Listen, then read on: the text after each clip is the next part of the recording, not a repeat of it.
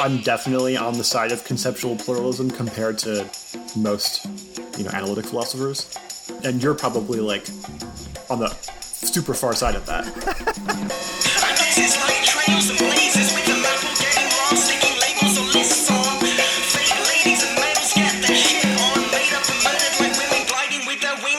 Yo, what is going down, everybody? Welcome to Owls at Dawn. We are just two dudes from Southern California who studied philosophy, politics, and religion around the world and decided to start a podcast where we could bullshit with impunity. I am Austin Hayden Smith. And I am Troy Polidori. I'm a sniffly Austin Hayden Smith because apparently it's allergy season, at least in my room at the moment, and I don't know if it is elsewhere in Australia, but I feel a little sniffly. Troy, how you doing today? Yeah, you do got the sniffles. I don't know if I've ever heard you with the sniffles. It happens every now and then. My Superman immune system sometimes gets bombarded by dust and little pollen cells, and they come at me and they attack me. Cells? Are they cells? I don't know. It's weakness of will, man. Aristotle talked about this. You gotta just do better. Yeah, exactly. All right, I'll do better from now on. I promise I won't let it ruin the content of the show. So, all right. So this week we're going to be doing a sort of in memoriam, but also a little bit of an exposition, and then obviously, as we do, a little bullshitting on a famous essay by the recently deceased Charles Mills. Troy, can you tell us a little bit about Mills in this essay? Yeah. So Charles Mills was an analytic, political, and social philosopher. Probably someone who's, I would guess that his stature has increased a lot over the past, 15 or so years, even long after a lot of his more pioneering work was done. Mostly probably just because the sort of ethos that he represented, being, one of the admittedly rare African-American philosophers in analytic philosophy, especially analytic political philosophy. He was pretty critical of a lot of the field, and so I wouldn't say that fell on deaf ears in the late 20th century. And I certainly don't know enough about the sociological aspects of the discipline to really speak to that. But he's a major figure now and has written works that are considered classics in the field that you have to deal with if you're working in the domain of justice and political philosophy in general. Like The Racial Contract is his most famous book. This essay we're going to talk about today, Ideal Theory as Ideology, is also one of his more famous essays. I've been meaning to read it for a long time. So I thought, hey, let's talk about it on the podcast since he just passed away. And it's probably, both something pertinent to do given the zeitgeist, right? But then also like a way we do this, right? We have like a way of honoring past philosophers when they pass away by dealing with their work. That's what they'd want, right? That's what they cared about. So it's a way of honoring somebody as well. Yeah, absolutely. And I'm looking forward to it. I mean, we had actually been talking about reading The Social Contract for, maybe about a year now, right? Like, or at least 6 to 8 months. You've been kind of like, hey, we should do this at some point. We should do this at some point. So, his work is something that I had only recently been introduced to, I'd say within the last year, and it's definitely something that I've wanted to delve into a bit more. Yeah. I mean, I think especially after you read Cedric Robinson's Black Marxism with that reading group you did last year, I would be very curious to see what the interaction would be between that text and Mill's Racial Contract.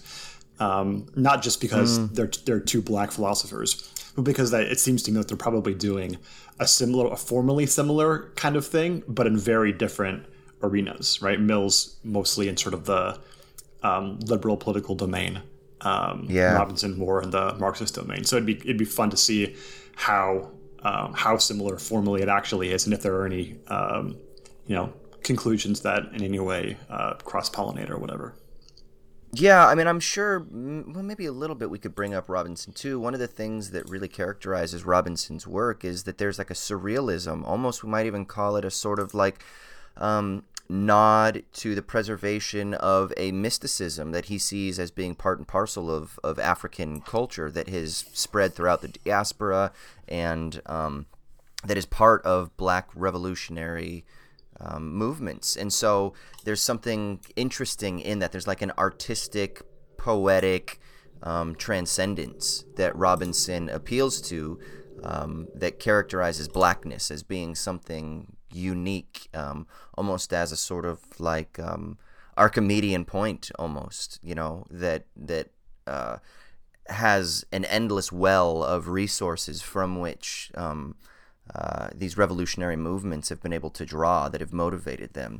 So that's something that's very unique, which I don't think you get, at least in this essay that I read at all, but I don't think you get in this style of analytic political philosophy. And so it's something that we could talk about, because maybe it is there in Mill's other works, and it's something we could kind of see if there's something interesting about that characterizes a lot of like Black liberation type of thinking. So, yeah, so I'm excited to kind of peel the layers back a little bit on this essay and maybe delve into some of Mill's broader concerns. And, so we'll get into that. But, of course, before we do, we got to start off the episode the way we start off every motherfucking episode. It's with the Shitty Minute. This is where one of us gets to rant and rave about something that's pissing us off. Troy's turn this week. So, Troy, what's got you down, brother? So I'm assuming you've heard the phrase doing my own research lately, yeah? So I'll just intro this. I'm sure everyone else has heard this phrase too in the parlance, especially with regard to whether or not someone wants to get a vaccine.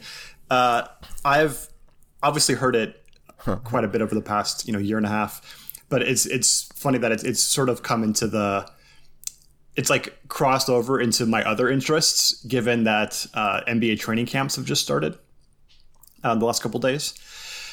And so I think something like 90% of NBA players are vaccinated, reportedly. So very high, higher than the general population in America by quite a bit. What's the number? 90 what? 90%. 90%. Yeah, and that's before training camps have even started. So that'll probably even creep higher as games get closer, especially given that I think it's only a few teams, the ones in New York and Northern California. But for those, there's like citywide mandates that if big employers don't have all their employees vaccinated, then they can't come to work. So, and the NBA just reported that they're gonna if someone on those teams doesn't get vaccinated, then they don't get to come to the arena and they don't get paid. So I'm guessing that. Wow. Yeah, like Kyrie's unvaccinated. I know that was a big deal with the Brooklyn Nets, right? Yeah, that'll certainly be a big deal. We'll see what happens there. And Andrew Wiggins with the Warriors as well. So that context in there, there was a couple of funny jokes that have happened over the past couple of days. Since, part of the issue is 90% of NBA players are vaccinated, reportedly, and that's probably going to creep up, right?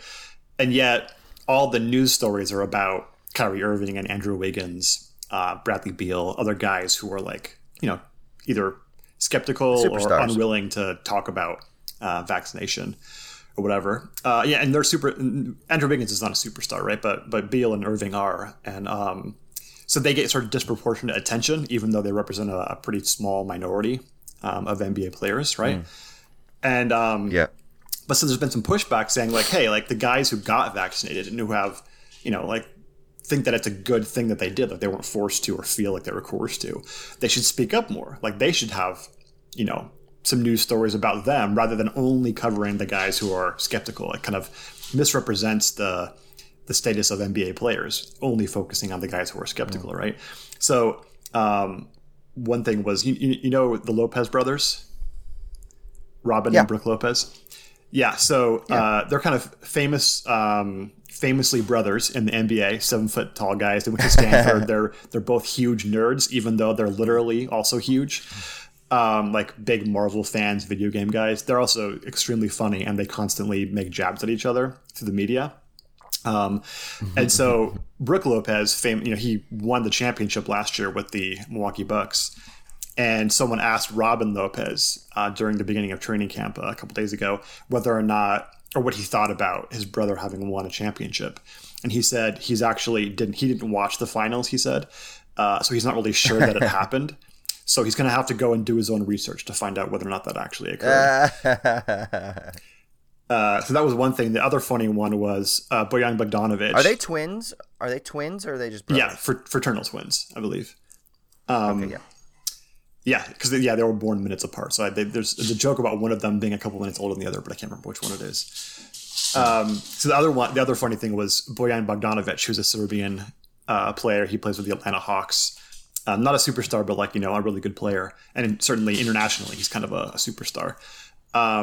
And he, I think he posted on his IG because a couple of the Hawks players had been guys who were like questioning vaccination or something like that. And he posted on his IG something about laboratories versus lavatories. That's where you do your research. So it's like yes. Vaccination research is done in the laboratory. Anti-vaccination research is done in the lavatory, on the toilet. Yes. So it's funny to see some NBA players poking fun at the guys who think that they're super independent and cool for being skeptical of vaccines. Having read some articles. But that just leads to this idea of like, I have trouble this is something you hear a lot, not just from NBA players, right? What in the world do people mean when they say they need to do their own research before they can conclude whether or not they get their vaccine? Like there's a lot of rhetoric around anti-vax stuff that doesn't make any sense. Well, in fact, mostly all of it doesn't make sense, right? But this one especially, like I have trouble understanding what people even mean when they say they need to do their own research. Like, are people literally just Googling vaccines dangerous or something like that, and then reading some articles that come up from some random blogs, or they see someone on TikTok talking about how their brother's balls ballooned up when they took the vaccine or whatever, and then they're like, I just did my research. Like, what do you have any idea what people are even referencing when they say that line? I think it's a combination of all of those things, but I think people have trusted news sources and accounts that they follow on Twitter, and people that post links and things like that. And so I think what they mean, though, isn't just like it was one day. I think that they literally, for months and months and months and months, are listening to the same voices, right? And that's really the problem, is that there's an issue of like selection. Are they doing research in the way that people in the academy understand what research is, or that a professional researcher understands what research is? Because you don't have to be in the academy to do high quality research, right? So are they doing that? And then do they understand when researchers, professional researchers, report on their research, do they really understand the process, the years? I mean, it isn't just, you can't all of a sudden just dip your toes into epidemiology literature and say that you've done research. I mean, we're talking about people who have bachelor's degrees in whatever the fuck it is that they have, and then they go on and then they do graduate school, and then they do PhDs, and then they do postdocs, and we're talking about 10, 15, 20 years of reading all the literature, all the surrounding arguments, understanding all kinds of other functionalities that pertain to their specific area. And I think that people think that if they just, read maybe a book, that like a popular book that was published, or they read 50 to 70 articles, they think that is like up to the level that they can call it having done their research over, a 6-month, 8-month, 10-month period or something like that. And I think that there's a little bit of, one, I get like the impulse for it, because it's like an empowering move, right? Like, rather than just simply trusting a narrative, they feel like, oh no, I have some autonomy here, right? Because the internet gives me access to sources. I can go and read things. I see the information myself. I see it. It's right there in front of me. It's plain daylight, duh. But what they don't understand is that there's all kinds of interpretive issues. There's all kinds of semiotic issues. There's all kinds of like issues with just being like, no, it's right there. I see the thing in front of me, right? But they feel like there's a sense of empowerment that comes, I think, a lot of times when they're able to, quote, do their own research. And so I think that's really where it comes from. It's about power. It's about autonomy. It's about like asserting their individual place in a world that is increasingly becoming disempowering, and people feel like they're not able to contribute or have their say or to articulate themselves. And yeah, I think that's kind of what's going on here. Yeah, so this is where I'm torn, right? Because I can see two poles, and there's somewhere in between where any individual person's probably going to lie when they're talking about doing their own research in this context. One is like the kind of, it's not really Kantian, but like the sort of self-determination notion, Kantian self-determination notion of like something's only rational if it arises purely from self-determination, right? Or something like that. So that's like the autonomy side. If anyone tells me what to do, it's not really a rational autonomous action. So I have to sort of abstract myself from all those things and make my own decision based upon my own internal reasons, and that's it, right?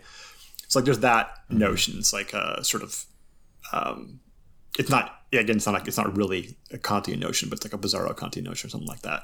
And then there's like an expressivist notion, which is something like I don't feel good about this decision. I don't feel good about the way I'm being told to get the vaccine from particular sources. And until I feel good, I'm not going to do it. So doing my own research really just means I'm waiting. As of now, I don't feel good about it, so I'm not going to do it. So if and when the context changes, I might change my mind, right? But right now, I don't. And I feel like I hear people talk about both of these things, right? And maybe sometimes maybe there's some way in which they can be mutually reinforcing. They do seem pretty different, though. So, like, I just don't know which of those two poles it tends to lean towards for most people, because if one of them is more dominant than the other, one of these interpretations, then different solutions would be necessary, right? Because like a lot of people are pushing on that, hey, don't infantilize anti-vaxxers. Like, most of them aren't grifters. Most of them are just nervous. Most of them are scared because they're being propagandized, blah, blah, blah. Be kind to them. All things I think you should do anyway, right? For like regular people who have... just as humans, yeah. Yeah, who are vaccine hesitant because, for no fault of their own, but just because they don't know what to do, given the circumstances in our society. Like, I think you should do all those things anyway, right? But that should be the main thing if it's like a expressivist idea. Like if it's just, I don't feel good about this, right? And that also means that like social media dunking and stuff like that, and the way people are portrayed in the media has a big effect because it makes people feel bad and feel ashamed. And they don't like that, and so they reject things when they feel ashamed or feel like they're being shamed. Right. But if it's more if it's more like the autonomy thing, then it seems like we really need to like crack down on the places that are sort of propagandizing people. Like misinformation needs to be cracked down on for whatever way you think is most appropriate. That's differences of opinion there, right? But it seems like if people just need to feel like they make their own decisions for their own reasons, then they're just, when they go to TikTok or Facebook or watch Fox News or OANN or whatever, then they're getting bad information, and that's the problem. And so I guess a lot of things would cover both of those, but it does seem like these different tracks are sort of necessary. And again, I don't think there's any reason to think that they're mutually exclusive, certainly, but it seems like a different focus would be appropriate depending upon which of those interpretations you give to this. Yeah. I mean, I'm trying to think too, like, is there a situation when I would do this outside of the vaccine scenario where it's like a supplement, right? Like natural ways to build muscle or something like that. And I might be like, I'm going to do a little research on this. I mean, I'm not doing research with a capital R. I'm just kind of like searching around, reading 100 different like fitness blogs, dietitian studies, maybe go to WebMD and they've got links to studies that, this supplement or this fucking herb, increases this and helps with this and has this, So I get it, because that's like small, right? But because we live in a world, I mean, it's not inconsequential, but it doesn't seem as serious of an issue. But because we live in a world where that's what we're constantly doing, right? We're constantly doing our own thing. Like, what kind of meals are we going to make for our kids? Well, this is how we do our research to be like, this is the best balanced meal. Or what kind of workout program or what kind of TV shows should we watch or whatever. Because we're constantly autonomizing, if you will, our thought process and our action processes. I think that the vaccine thing is just a sort of more potent scenario, but it kind of comes from the same tendency, which is this larger, broader cultural tendency, you know? Yeah, and I mean, I think that, and there's an argument here to be made about how Google Fu is going to destroy civilization, right? This idea that you can just Google a thing and you get the automatic right answer to it, as if that makes your decision autonomous. When if you investigate it, it's clearly like not the case. That's in any way autonomous. But that the kind of reliance, like epistemic reliance, that most people find appropriate, even though it's not classically autonomous in this domain, would be going to see your primary care physician. Someone you trust, you've had years of experience with, has treated your family, right? Your parents or your kids, who you trust not only their expertise, but also the fact that they wouldn't lie to you, right? And wouldn't do something to sort of destroy the relationship they've built with you over many, many years and the reputation that they have that gets them more patients, through your recommendations and stuff like that. That doesn't happen anymore. I haven't had a primary care physician since I was a minor. Most people in America don't have primary care physicians anymore. And so that link of social trust that used to exist is probably like, if not the number one factor, one of the major factors that would have, I think, stemmed the tide of all this stuff. Because if you want like a doctor to come on NPR and talk about vaccine research or whatever and try to quell some people's fears, maybe some people will believe that, but the hardcore hesitant people are just going to think that person's bought in, right? That's not someone they can trust. Like, credentials don't elicit trust, right? Relationships do, and relationships with credentials even better, right? And so because we lack that sort of fundamental like creator of social trust in the primary care physician, I just think that that's probably would have stemmed the tide so much more than any other thing that we're doing to try and like up the reputation of the CDC and stuff. Dude, I even have people in my life who are super vaccine skeptics. Like, the thing going around now, and I don't know how like predominant it is, but the idea is that like the hospitals are in on it, and so are the doctors and nurses. Like, because they want to get more of that lush, sweet COVID funding, they're deliberately killing people in the hospitals to up the death numbers for COVID. Yeah, right. Like, people are like storming ICUs to show that this is the case, right? Like, this is how bad it's gotten. Like, I mean, people shouldn't trust for-profit hospitals necessarily, right? But doctors and nurses, everything I ever heard growing up was like the top of the pedestal as far as the professions that people trust the most, right? And if people are like giving up on that en masse, that's fucking scary, dude. Yeah, I know. Well, you know what? Before I can comment on this whole thing, I probably got to do my own research on it.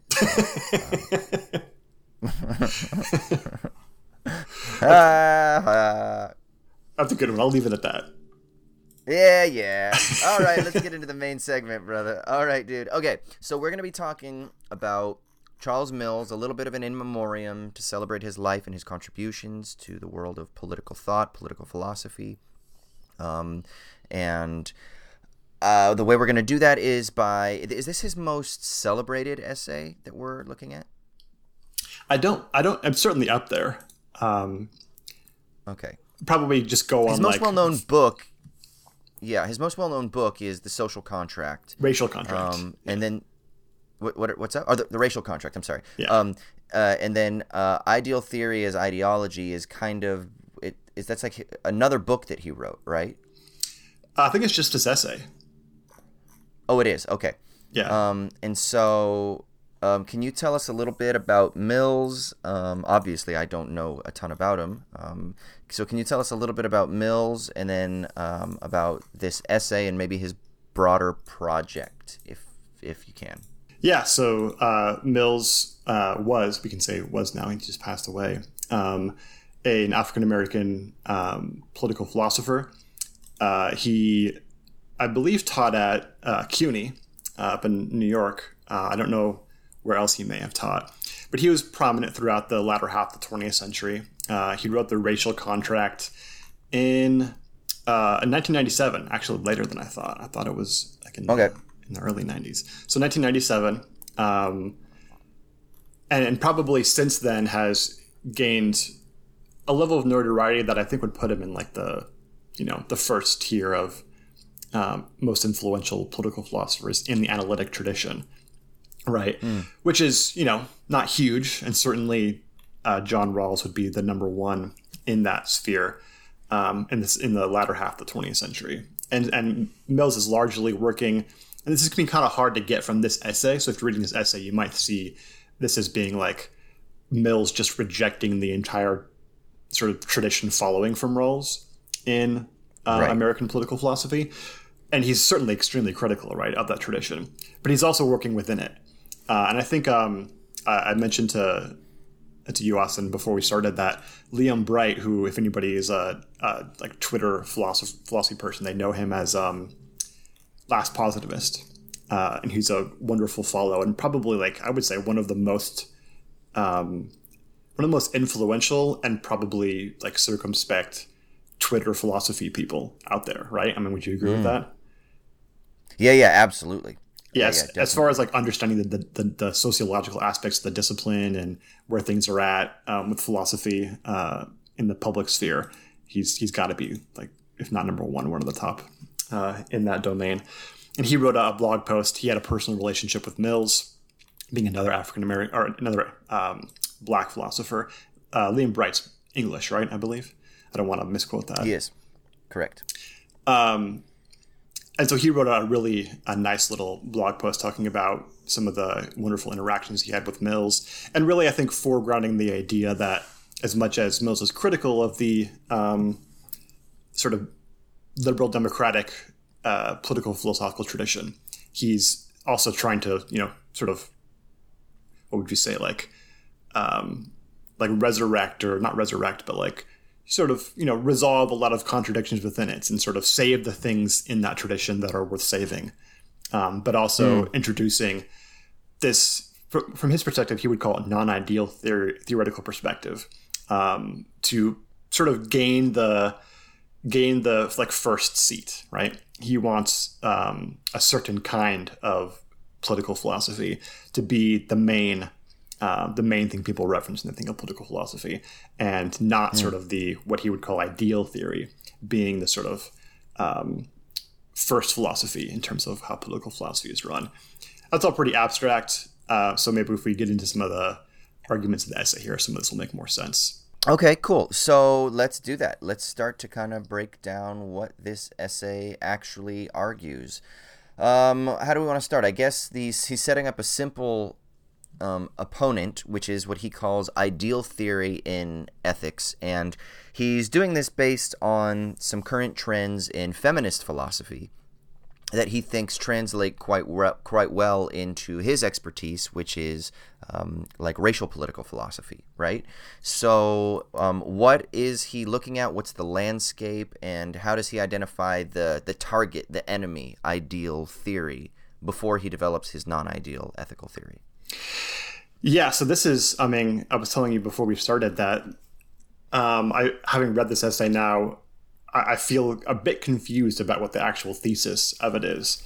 Okay. I can just say, here's what he, in the first section, says his thesis is. He says, "I will argue that the so-called ideal theory more dominant in mainstream ethics is in crucial respects obfuscatory, and can indeed be thought of as in part ideological in the pejorative sense of a set of group ideas that reflect and contribute to perpetuating illicit group privilege." So he's doing a kind of, I don't want to say it's an ad hominem attack, because it's not. I mean, some ad hominem attacks are perfectly legitimate, right? If in fact that's like someone's character or motives or whatever are actually pertinent to what they're doing. So it's in no way like fallacious for that reason. But he is sort of trying to argue that the sort of dominance of ideal theory in political philosophy in late 20th century America is ideologically driven and not sort of justified from a theoretical perspective as it claims to be. And so there's he mentions Rawls as being, I think, kind of his main target, and although I think actually he probably thinks about Rawls' followers as being the main target more than anything. Even at the end, there's a point where he says that the promise that Rawls gives about the importance of non-ideal theory never actually comes to fruition in his followers.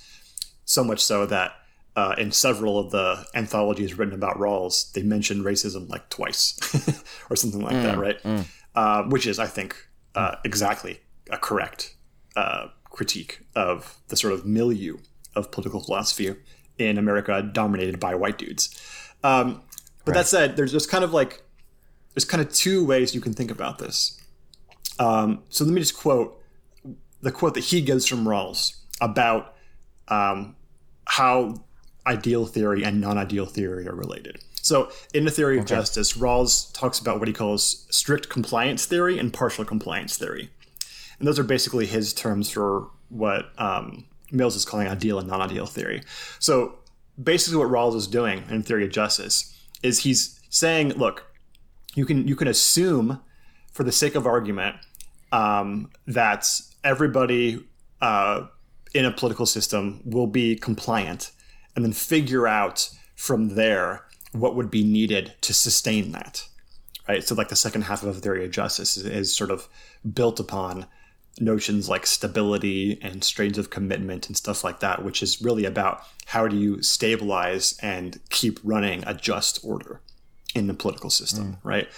And so he says, now, of course, obviously in real life, that doesn't even come close to happening. You actually have what he calls partial compliance theory, which is people sometimes comply with like a dominant notion of justice, and sometimes they don't. And they have good and bad reasons for doing that, depending, right? And then what he says, and this is the quote that Mills has here, is that, this is from Rawls, the problems of partial compliance theory are the pressing and urgent matters. These are the things that we are faced with in everyday life. The reason for beginning with ideal theory is that it provides, I believe, the only basis for systematic grasp of these more pressing problems.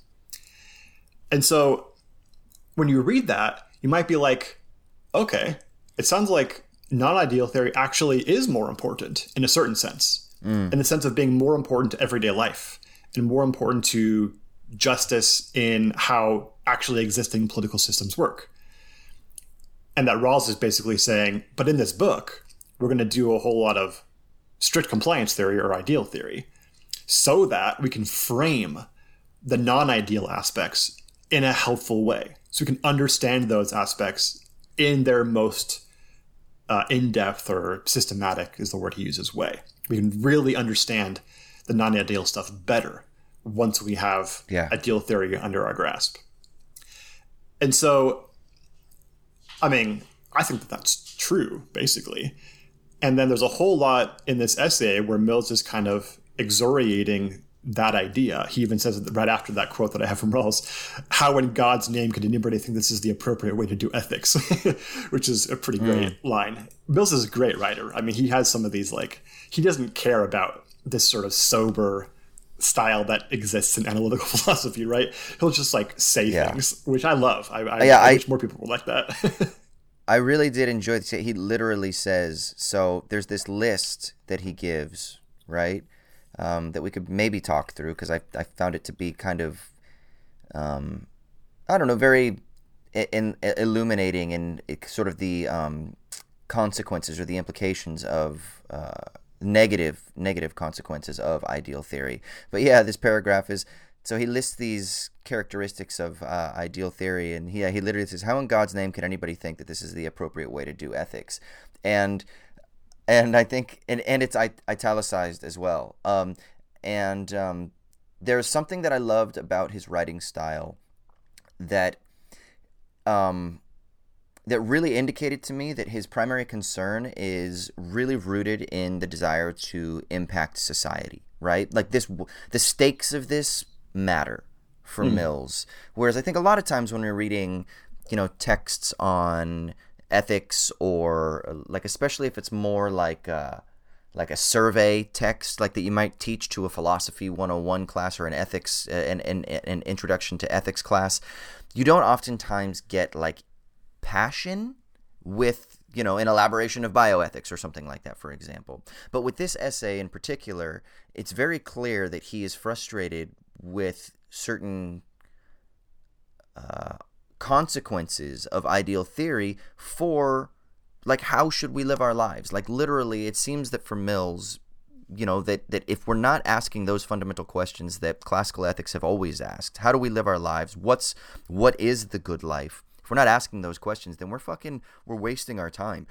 And not only that, but if our ethical ideas, if they don't intentionally bear on that question and then prescribe ways to reorder society, reorder our ethical way of thinking, then we're also wasting our time. And so for me, I think that is so important to constantly keep in mind, because as I'm reading this, I'm reading him eminently concerned with, one, let's say, analysis, and then two, with prescription. What do we do now? How can we then do better, right? And I think that's constantly throughout this. So that's just something that I think was kind of illuminating to really kind of get into what Mills is doing. Yeah, I think that's exactly right. And, the way I take it, and maybe part of this is just the context of reading this essay by itself he has another essay called Black Radical Kantianism, where he tries to save a lot of Kantian notions of autonomy from within a sort of black radical tradition. And so maybe there'd be a little bit more of the, like, the synthesizing and not just the canceling, to use like Hegelian parlance, right? From that essay as opposed to this one, because this one is pretty like exhortative of the whole tradition, which may be unfair to the way he would think about these things sort of holistically. But that said, I would think that critique, this notion that if our normative and ethical theoretical developments don't have an impact on literal, like, daily living and on actually existing political systems, then they're worthless. Well, of course I agree with that. Who could possibly disagree with that, right? Like, no one here wants to talk about how many angels can dance on the head of a pin just for its own sake, because it glorifies God and has no effect on anything on the real world like that. We're all beyond that, right? I would hope, right? And maybe sometimes, I think a lot of analytic philosophy, even in the sort of normative spheres and value theoretical spheres, can be like that, right? I feel like that's more of a comment on, like, a sociological comment on philosophy than it is an actual theoretical one. If you take Rawls at his word, he thinks the importance of ideal theory is in order to understand the non-ideal aspects, which are more pressing, better, right? Now, at the end of this essay, Mills, he reiterates... Wait, what do you mean? Can you clarify that? So why? What does that mean exactly?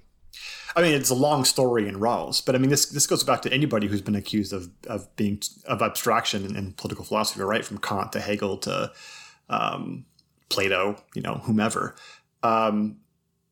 In some sense, all those thinkers are gonna do ideal theory in such a way, Hobbes, Locke as well, right?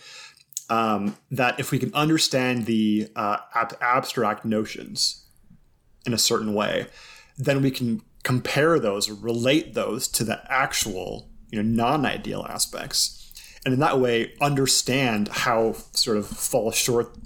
much they fall short of the ideal aspects. If it's kind of like what we were talking about with Prozorov, right? Where you've got this barometer where it's like, okay, so freedom, equality, and community. That's the barometer. And then we can use that in any situation, and we can be like, how much freedom, community, and equality is here? Not a lot? Well, then let's readjust it, right? So if you can find axioms, if you can find universal principles, if you can find universal ideals, you can use that as a check to make sure that you're constantly reconfiguring, if you will, your system, your political milieu, so that it better matches with the pre-established ideas that are desirable, that are presumed to be desirable. Yeah? Yeah, they're to some extent regulative ideals, right? And there's, different theorists have stronger and weaker versions of what it means to be a regulative ideal, right? But in some sense, you judge the currently actually existing features of your political world by an ideal, and thereby understand how they fall short, in what way they fall short, how much they fall short, and better understand what you need to do to improve them so that they're more like the ideal. That's the basic idea, right? Yeah, so there's a dialectical relationship. It's not that you just say once and for all, we believe X, and therefore that is a blanket that's going to live over every ethical situation, social situation from here through eternity, right? Like, that would be a very sort of crude, maybe conservative Christian idea, right? For example. And that would be a type of ideal theory that we might say is dogmatic and oppressive. But what you're talking about is a sort of idea of ideal theory that's like, hey, look, you're always starting in media res. We're always going to use some level of abstraction. We use those principles that we've developed through our process of abstraction, but at the same time, we also allow for the material realities to reshape our ideas as we're confronting them, right? Something along those lines? Yeah, and there's several ways this can go, right? And even in the essay itself, Mills disambiguates between several notions of ideal theory in a way that's kind of confusing, and I'm not sure I really understand how the schema he develops there, like how it comes to fruition in his actual conclusion, which seems much less complicated than the schema he develops. But suffice it to say, one critique you can have of ideal theory is at the theoretical level, where you can say, to some degree, when you do the idealizing, especially when you do it of persons, right, you don't just abstract, you abstract away from ethically and normatively important things about them, like their race, their gender, their sex, among many other things, right? And I think that's partially correct. Like, I think if you interpret like Rawls, for instance, as like the original position is how you ought to think about ethics, that's bad. You shouldn't think about ethics that way. And Rawls doesn't think that's the case either. But it's neither here nor there. I think that's kind of a bad way of using idealization in ethics, and I agree with that. That's one sort of theoretical critique you might have. I think Mills does have that critique. He cites Honora O'Neill as someone who also shares something like this kind of critique of idealizing persons. And Honora O'Neill is actually I think one of the best living philosophers in the world, and she's a Kantian. So she's certainly not some radical feminist in the sense of someone who hates all the white dude philosophers or whatever. There aren't that's a stereotype of radical feminism anyway, right? But she's very much in the she critiques Rawls for notions of idealization as well, but from very much within doing the same kind of project. So that's a theoretical thing you could have, right? But really quick, there's also a sociological critique you could have, right? Which is when the people who are doing the ideal theory don't know non-ideal theory very well at all, they end up not really understanding how to apply their ideal theory, even if they do it well, right? So what do you mean? So and I think this is very much accurate. If you're doing ideal theory and you're sort of idealizing what the just society would look like and how to maintain it and what kind of institutions would be necessary to maintain it over time, but then you're only ever talking to other white dudes, you're a white dude like us, and you're only ever talking to other white dudes. One thing you really have to understand to think about how actually existing institutions can be stable over time, right? And earn people's trust and stuff like that, and how a sense of justice can permeate through a society in a way that produces stability. You have to understand that not everybody's white, and that's going to matter. Yeah. And not everyone's a dude, and that's going to matter, right? And that's totally true, I think. And the fact that almost everybody who does political philosophy in America is a white dude over the last 50 years is a huge problem.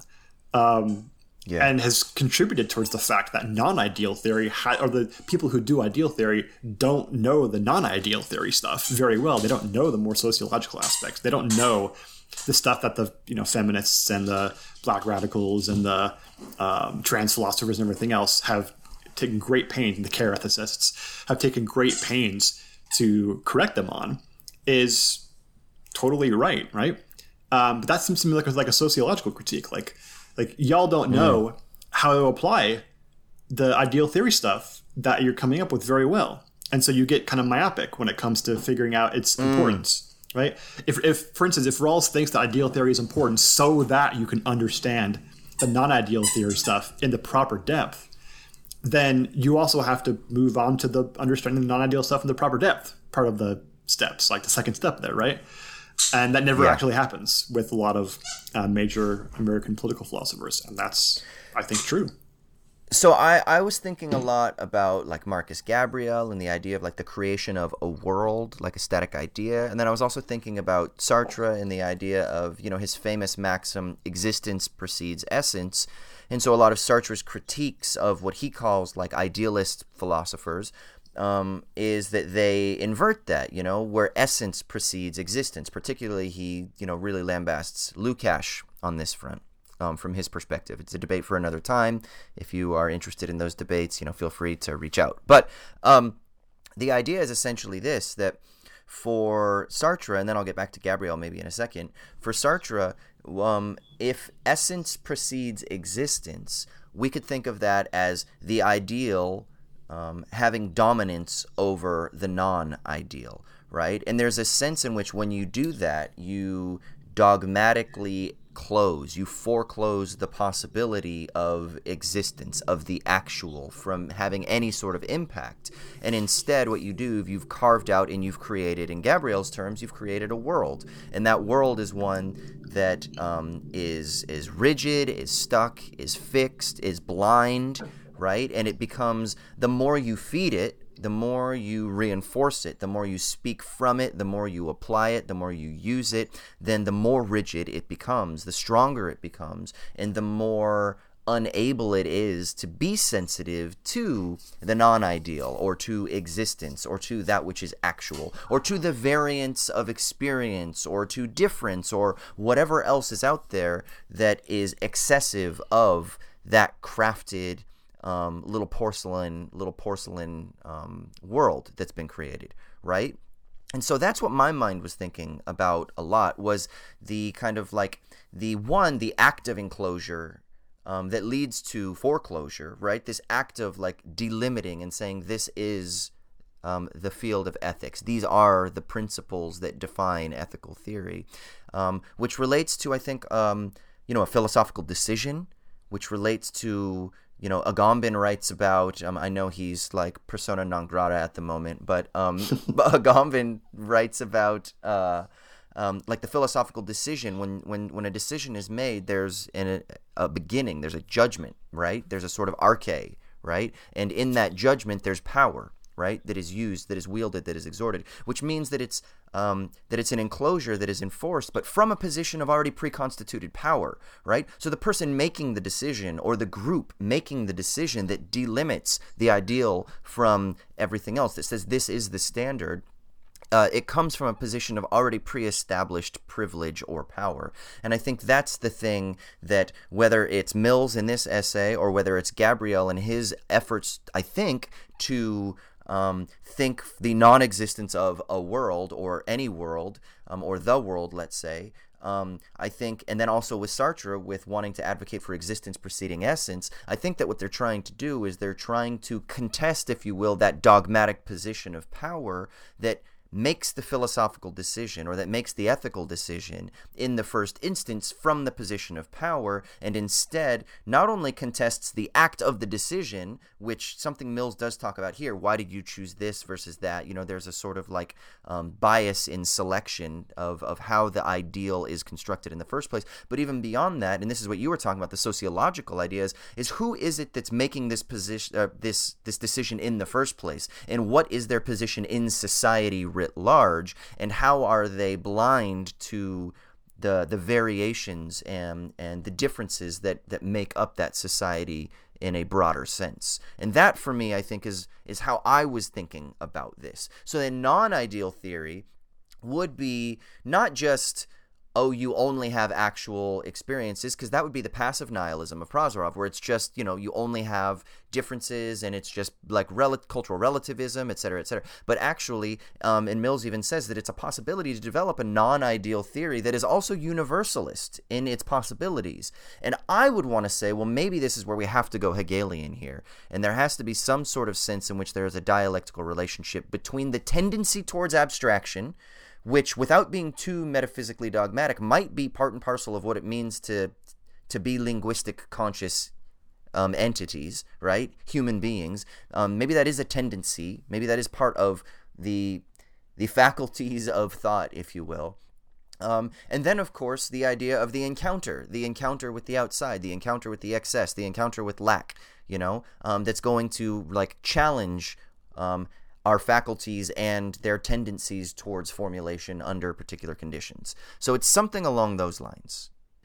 Yeah, I mean, I'm 100% on board with the Hegelian dialectical understanding of the relation between ideal and non-ideal theory, which I think, I mean, Mills even says, look, if Rawls had followed through on the promise of using ideal theory to better situate, explain, and understand the non-ideal aspects, right, as a stepping stone to that, then that would have been great. But he didn't, and his followers didn't. Right. And that's, again, where I'm thinking the sociological critique is sort of adamant there, or is foregrounded there.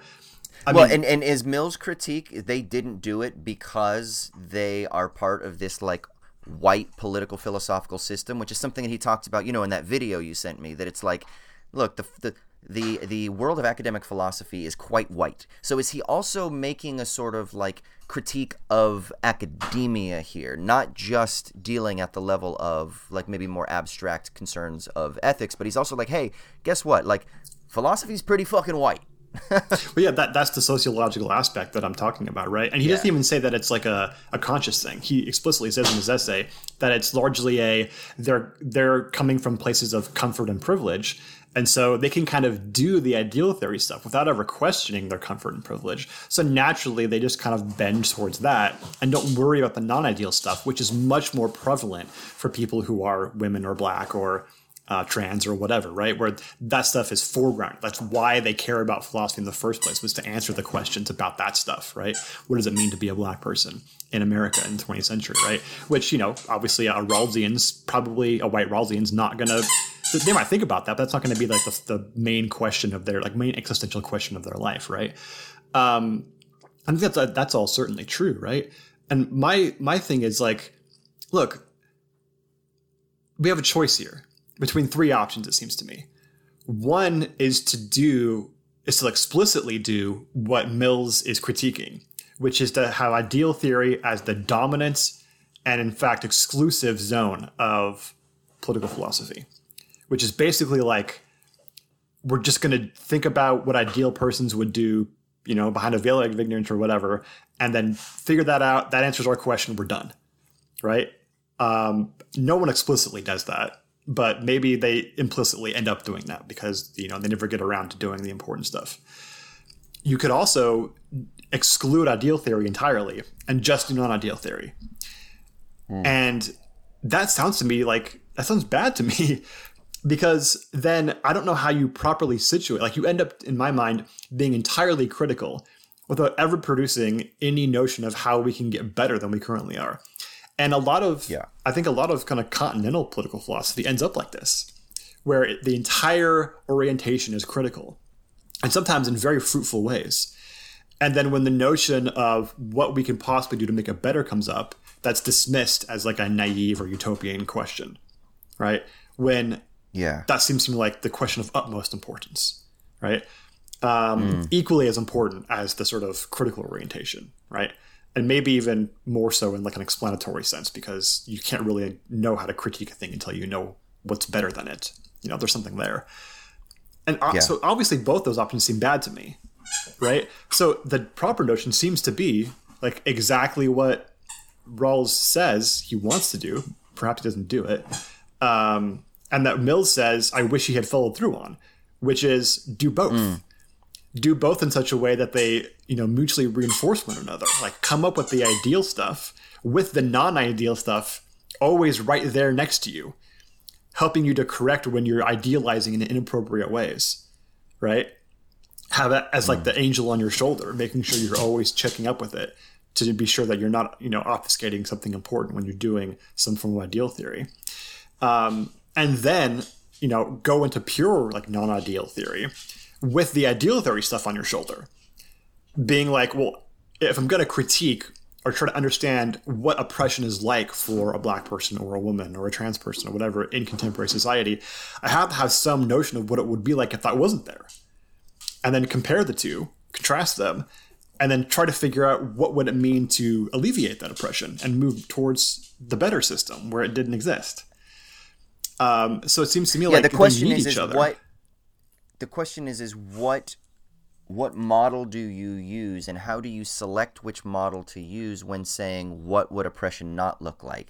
Like, it's easy for me, somebody from Orange County, to be like, this is what it looks like. We all live on golf courses, and we all drink, coffee every day, and we read books, and I go to punk rock shows on Friday nights. That's my world of non-oppression, right? So, which is also a very limited schema, right? So then the question is that can't be the thing that is like applied on top of to be the barometer that's like, this is the non-oppressed world. Let's all live in the non-oppressed world, right? And then of course, you have a political economic critique of the fact that that middle class yuppie lifestyle is critiquable, if you will, from within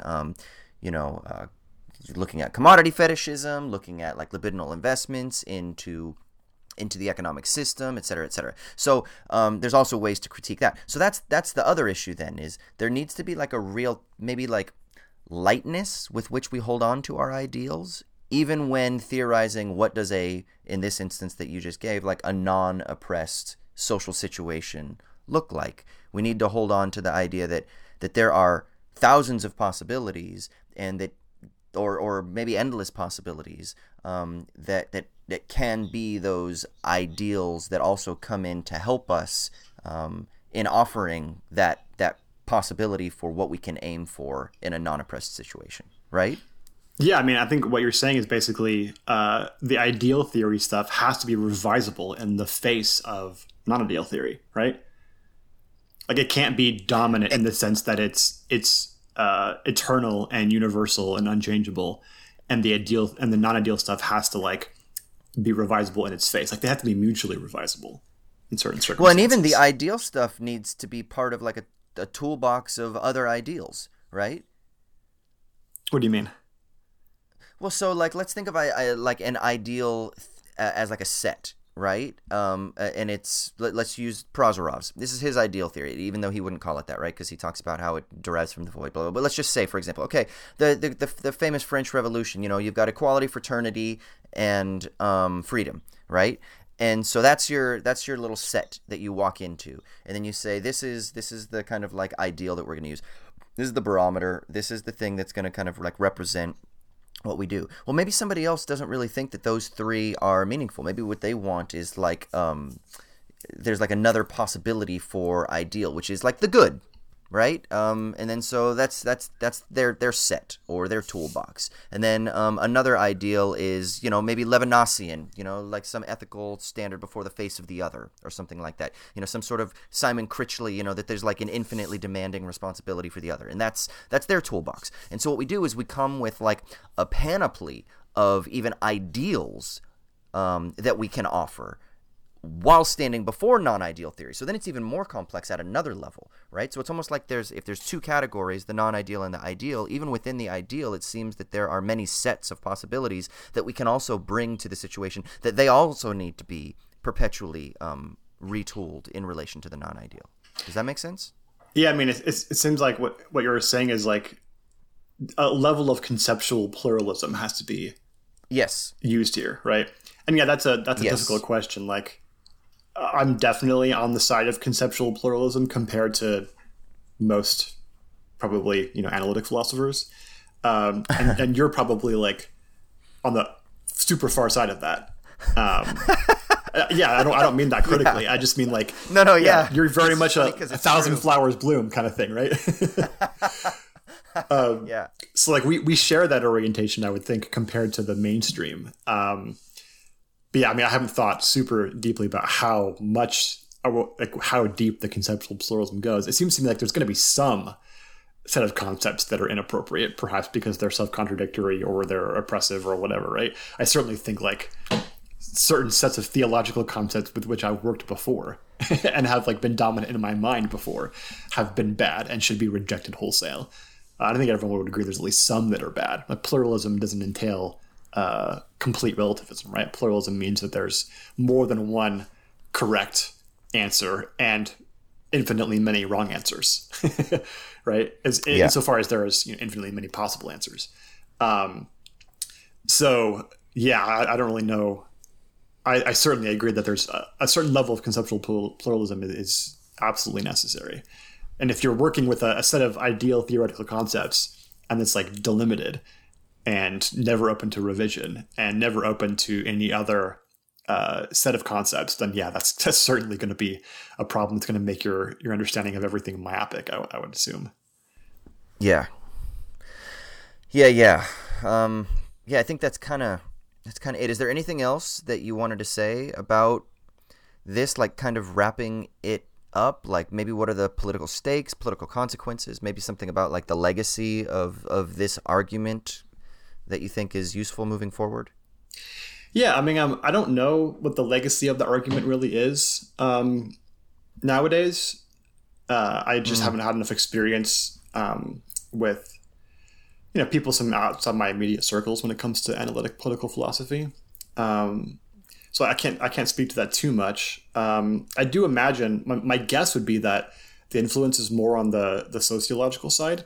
Like non-ideal theory is taken more seriously now, as it should be, right? As it always was supposed to be. And you don't necessarily have to do ideal theory. You don't have to follow a certain program to be considered doing serious political philosophy, which I think is wonderful and absolutely should be the case and always should have been the case. And I will say that, a lot of the sort of historical stuff that Mills references here, like I think one of the best ones is Frederick Douglass, right? Where he's talking about what is the 4th of July? What's the title of it? What's the 4th of July to a black man? Something like that? Yeah. And he basically says like, it's not for me, it's for you. You celebrate and I mourn, right? And I wonder, like, if you think of like the constitutional principles as being a kind of ideal theory, which I think is what he's getting at there, and Frederick Douglass's laments about that as being a kind of non-ideal theory, referencing the black experience, right? That seems to me to be exactly the kind of thing that we're talking about, where I don't know, could Frederick Douglass have really conceptualized the level and the depth of the injustice of a black person's experience if he didn't compare it to the never really actualized ideals of the constitutional principles, right? Could the Haitians who revolted have understood? Obviously, they would have understood their own oppression and stuff because they were they were enslaved, right? But did the theoretical concepts from Kantian theory and Hegelian theory that Toussaint Louverture and others actually understood, right? They referenced those things, and we're like, this helps explain why the level of the injustice we're facing, because you guys preach this shit and you clearly don't fall through on it. Like, we are human beings too. And then the women's suffrage movement did the same thing, right? So, and those are with bad ideal theory concepts, I would think, right? I don't think the constitutional principles are philosophically foundational or anything. But it seems to me like even poor ideal theory, in some degree, helps you understand the depth of the non-ideal stuff like oppression, and suffering and injustice and everything else. And that means in some sense it's functioning well if Frederick Douglass can reference those things and be like, you all don't live up to this. And that seems super important to me. And that's a dialectical struggle, as you mentioned, right? Where you bring out the level at which an ideal has failed as a way of critiquing it, not necessarily to just reject it, but to in a Hegelian way, right? Synthesize it into something new, right? Cancel it, but also preserve something in it. And my guess is that really is what Mill's project is as well, right? He wouldn't be excoriating this tradition as much as he is if he didn't think there was something in it to salvage, right? Otherwise, you would just burn it down and walk away. I don't think exactly. I don't think Mills is Jokerfied here. Basically, is the idea. Yeah. I think that's a great way to kind of close it up. And I think maybe a lot of times the best critiques, the most powerful critiques, the most potent critiques, the most emotionally charged critiques are precisely because of that. It's part of the reason probably why I critique Christians so much is because I'm just so disappointed and frustrated in the ways in which Christianity is delimited. yeah, so maybe that's it, right? And so when you care about something and you do want it to transform into something better, you do spend a lot of time, a lot of painstaking time in trying to precisely transform it for the better, if it's even possible. Although maybe one day I might have to just fucking give up on this concern with Christianity and just Jokerify it. I'm close. I feel like I'm close with sometimes they get more Jokerified than others. And sometimes you need a Jokerified holiday, right? You got to just do it for like exactly. Exactly. It's periods, for a couple months at a time. Sometimes I can do that, and then it just comes back, and I'm like, okay, fuck. I will say something you've said before that really resonated with me, and I think it perfectly encapsulates the way I think about it too. Is like, I think you've mentioned that when you're around Christians, you become an atheist, and when you're around atheists, you become a Christian. Not just in the devil's advocate, trying to be antithetical to everything sense, but in the clearly these popular notions of kind of pop new atheism, STEM kind of bro thing. And then, conservative evangelical Christian, the kind of stuff we grew up with. Both of those are very destructive ideologically in very different ways. Yeah. Right. But there's something in both of them. There's something to salvage, something small to salvage. Exactly. Both of them. And so you got to just try to bring that out, because that's the only morsel left that's worth preserving and worth talking about. Yeah, exactly. Exactly. So maybe it's the same with ideal and non-ideal theorists. Maybe you're gonna be like the Paul. You become all things to all men, but you're gonna. But it's reverse Paul though, right? Because Paul's like, to the Greek I become a Greek, right? But it's no, to the Greek I become a Jew, and to the Jew I become a Greek. That's right. That's so good. Yeah, exactly. I fucking love that. Perfect.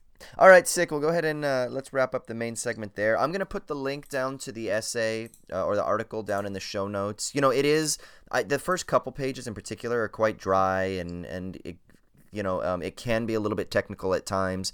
So if you're not really interested in wading through, what is it, 18, 19 pages of an academic paper, I get it.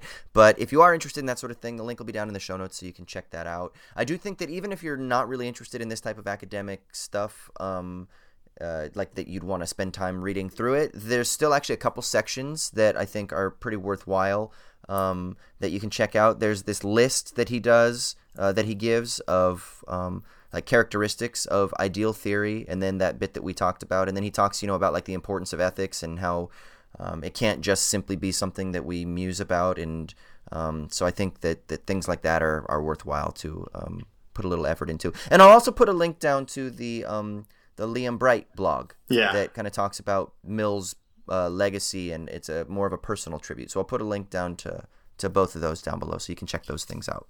I will just mention as like a teaser for the Liam Bright blog post, one of the things he points out is how Mill's, as we were mentioning, his writing. It skews away from the sort of overly serious and sober analytic philosophical style. And so one time Mills is talking about something to do with sexual oppression or whatever, and the difference between white male, black female, and black male, white female relationship, and how they've been treated extremely differently in American history. And then he mentioned something about how porn sites even have different categories for black male on white female and white male on black female and stuff. And he's like, and if you ask me how I know this, it's from a friend of a friend.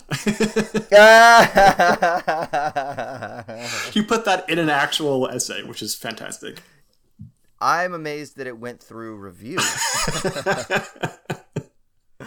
Oh, Jesus, that's so good. Great.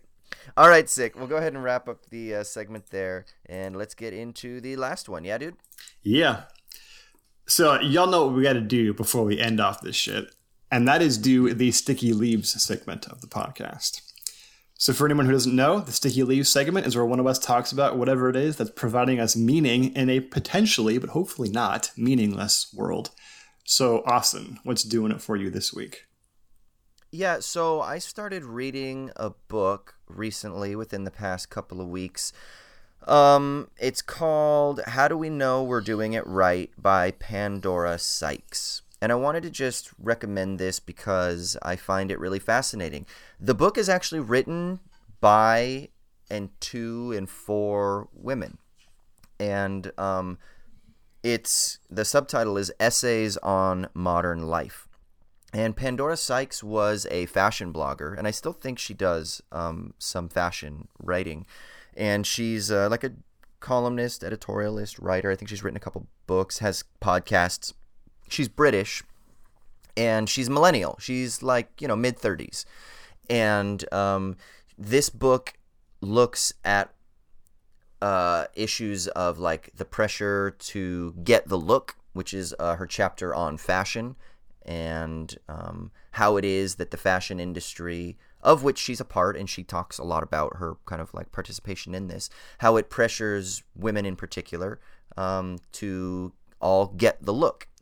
There's a chapter that I found really good because of the way that she talks about the flattening and the fragmentation of women identities to kind of reduce women, she says us, reduce women to just their body parts, right? Like it's boobs, it's ass, it's eyes, it's nose, it's ears. Whereas dudes don't oftentimes get torn apart. We're not fragmented in the same way. We don't really think about abs and chest and shoulders, like a little bit. And of course, people who are more into that kind of thing, and maybe it's becoming more a part of our social identities because of Instagram and because we're constantly putting our bodies on display, and so it incorporates us into this like scrutiny, like the scrutiny of the mirror, the scrutiny of judgment, but not as much, right? Women are much more and have historically always been kind of like fragmented into these parts, and then not only at the level of physicality, but also at the level of emotion, fragmented into different parts. And then the flattening is the idea that it's like you become this identity. You are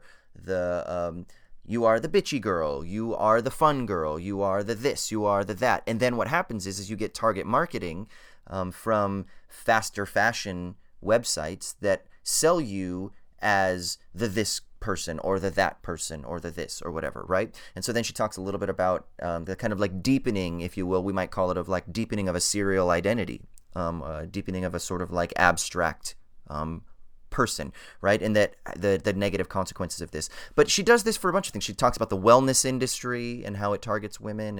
And the whole idea is, she says, look, I don't know. I don't have too many answers, but what I'm going to do is I'm going to give part autobiographical accounts of my experience, and then also she does a little bit of research that she draws on. Like she draws on the work of like William Davies, for example. He gets cited, who famously wrote a book called The Happiness Industry, and Sykes quotes him at some point. So she draws on a lot of different research from all kinds of different sources, but it's also a book that's popularly written, right? So, and we don't really talk too much about books that are popularly written unless they're like novels or something like that. So I kind of wanted to talk about this because I'm finding it really interesting. It's like I'm spending time with a woman mentor who is like, hey dude, let me hold your hand through these cultural issues, and but she's not doing it because she's not actually speaking to me, right? Which is kind of interesting too, which is almost kind of better, right? Like it's literally a book that I think is mostly written for women, and so it's almost like, actually it's like I'm a fly on the wall is really what it is more than anything. She's not holding my hand through it. It's like I'm a fly on the wall, and I'm like, oh shit. So this is how it feels to be a woman going on a tube in a short skirt in the middle of London, where she's like, I don't do that anymore. I don't do it anymore because of certain situations that have happened to her. And she's like, so if I'm going to wear a skirt, she's like, I drive or I walk or I do this or that. I don't even put myself in these situations anymore. She talks about implications from that and all kinds of other things, right? So it's a really interesting book. Like I said, it's Pandora Sykes. It's called How Do We Know We're Doing It Right? And really that's what she asks. She's like, how do we know that these pressures that we've bought into, these commodified forms of social life, these consumerist pressures, how do we know that this is really the thing that is the right way to live? It's a very ethical question, are we living the good life? And she talks a lot about that. And there's a real sort of critical, a critique of capitalism throughout this whole thing as well, a critique of consumer capitalism and commodification throughout this whole thing, and how, like the feminine and how women bodies and women's psyches have been commodified and commercialized via consumer capitalist pressures. So it's a pretty interesting book, and I just wanted to kind of recommend that, one for dudes out there, but also because I know we have female listeners, and we don't oftentimes target things particularly for the women that listen to us. So yeah, Pandora Sykes, How Do We Know We're Doing It Right? I'd say give it a read. I'm curious, how did you find out about it in the first place? And like, what led you to think, hey, I could benefit from reading this, even if it seems like the target audience is women? It was on my girl's bookshelf, and I was like, oh shit, look at that. And I read the back of it, and it just like the kind of little synopsis was like, it's like this. It's like, with a light touch and plenty of humor, Pandora Sykes delves into the myths we've been sold and the stories we tell ourselves, in a timely bid to encourage us to consider the lives we once led and how they might better serve us. It's time to stop looking for the answers and start delighting in the questions, which is kind of like just a little thing like to sell the book. But I was like, oh, okay, so it's essays on modern life. How do we know we're doing it right? And then I found her on Twitter, and I found a bunch of people that follow her that are like all the people I respect in like Novara Media people. Doug Henwood follows her, so I was like, oh shit! I was like, okay, these people all follow her. I was like, so there's a little bit of street cred there. So I was like, oh, this sounds really interesting. And so we started reading it together, and then I've kind of just gone ahead and because we've actually started up another book here, and so then I've kind of continued. So that was really how it started, and I'm kind of like, oh, cool. I'm kind of into it. See, this is something I appreciate about you, dude. You would just, I mean, as much shit as you have to do, especially involving reading, you would just see a book on a shelf and be like, I'll read that. I would never do that. I mean, like I have a list of the books that I need to read next that will never end, right? Ever. So I'm never, like, the idea of taking a book off a shelf and just starting to read it on like a breezy Sunday afternoon fills me with dread and anxiety because I should be reading something else. And that's horrible. You know, I can think of one book in my adult life that I just read off the cuff because I was staying at someone's house for a couple of days and they had it on their bookshelf. And I, for some reason, didn't have a book with me. So I just started reading it. And that was the graphic novel Persepolis by Marjane Satrapi. Do you know of it? There was a film made about it. I've seen the film. Yeah. Yeah. So I read that and it was amazing. I read it over a couple of days and incredible. Loved it. I'm so glad that I had the one act of spontaneity in my life where I took this book and just started reading because I had heard about it and it sounded interesting, and there it was, right? But otherwise, I would never do that because I'd feel so guilty about not following through on my list, and I don't get to have this cool, unique experience that you had. Yeah, I part of it is that I'm a scatterbrain and I look for distractions, and if I see a distraction, I'm like, ooh, distraction, shiny new toy. But yeah, I guess part of it is also just like, I'm pretty good at not getting bogged down and stressed out by like the lists of things that I need to read, you know? Yeah. So like, I'm pretty good at being like, it's okay if I take, 45 minutes a day on this other thing. And in my mind, it's also related to any of my research as well, right? Because it's talking about like, the commodification of culture and the commodification of, feminine identity and stuff like that. So I'm like, oh yeah. Yeah, I mean, I think it's so helpful that you get to have all these different streams of thought that you can then helpfully, compare and use as like an explanatory tool for other stuff. And it's not, exactly. That's not normal. Like the way that, especially academic fields, are so stratified, that it's not normal for that stuff to happen, and it needs to be. Yeah. And this is it's a type of book too. Like, it's weird. Like, I actually love this. I don't know what the genre is. It's like part autobiographical, part cultural critique and analysis, but it's written for a popular audience. Like, to me, I'm like, oh, I'm gonna write books like that. Yeah, like, that sounds like something you like to do. Oh no! As I'm reading this, I'm like, oh fuck! I actually have an idea for, once I finish this current research project that I'm doing, I have an idea for a popular book I want to write. I don't even know if I should talk about it yet, because then that means that I'm going to kind of like lock myself into it, because then people are going to be like, dude, are you doing that thing? And it might not happen. But I have an idea for a book that I want to write that is very similar to this. Like, it's absolutely perfect for, I don't even know what genre you call it, but like, I want more of it. I feel like it's absolutely fantastic, It's basically like a refined blog, you know? Yeah, I was just thinking, like, blogs and podcasts have this down, this kind of multi-genre thing. Yeah, and it's in book version. And I'm like, oh, shit, like, that is really...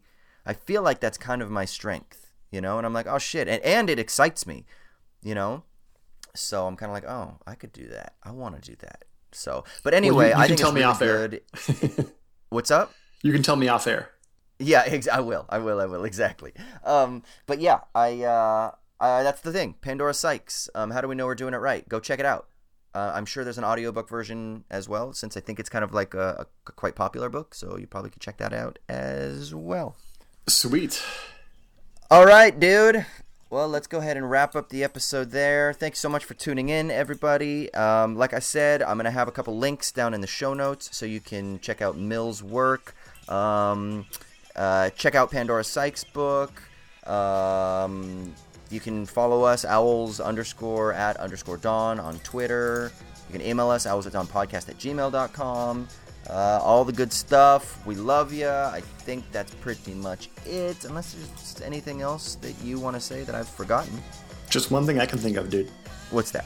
Da Svidaniya, Amerikansky.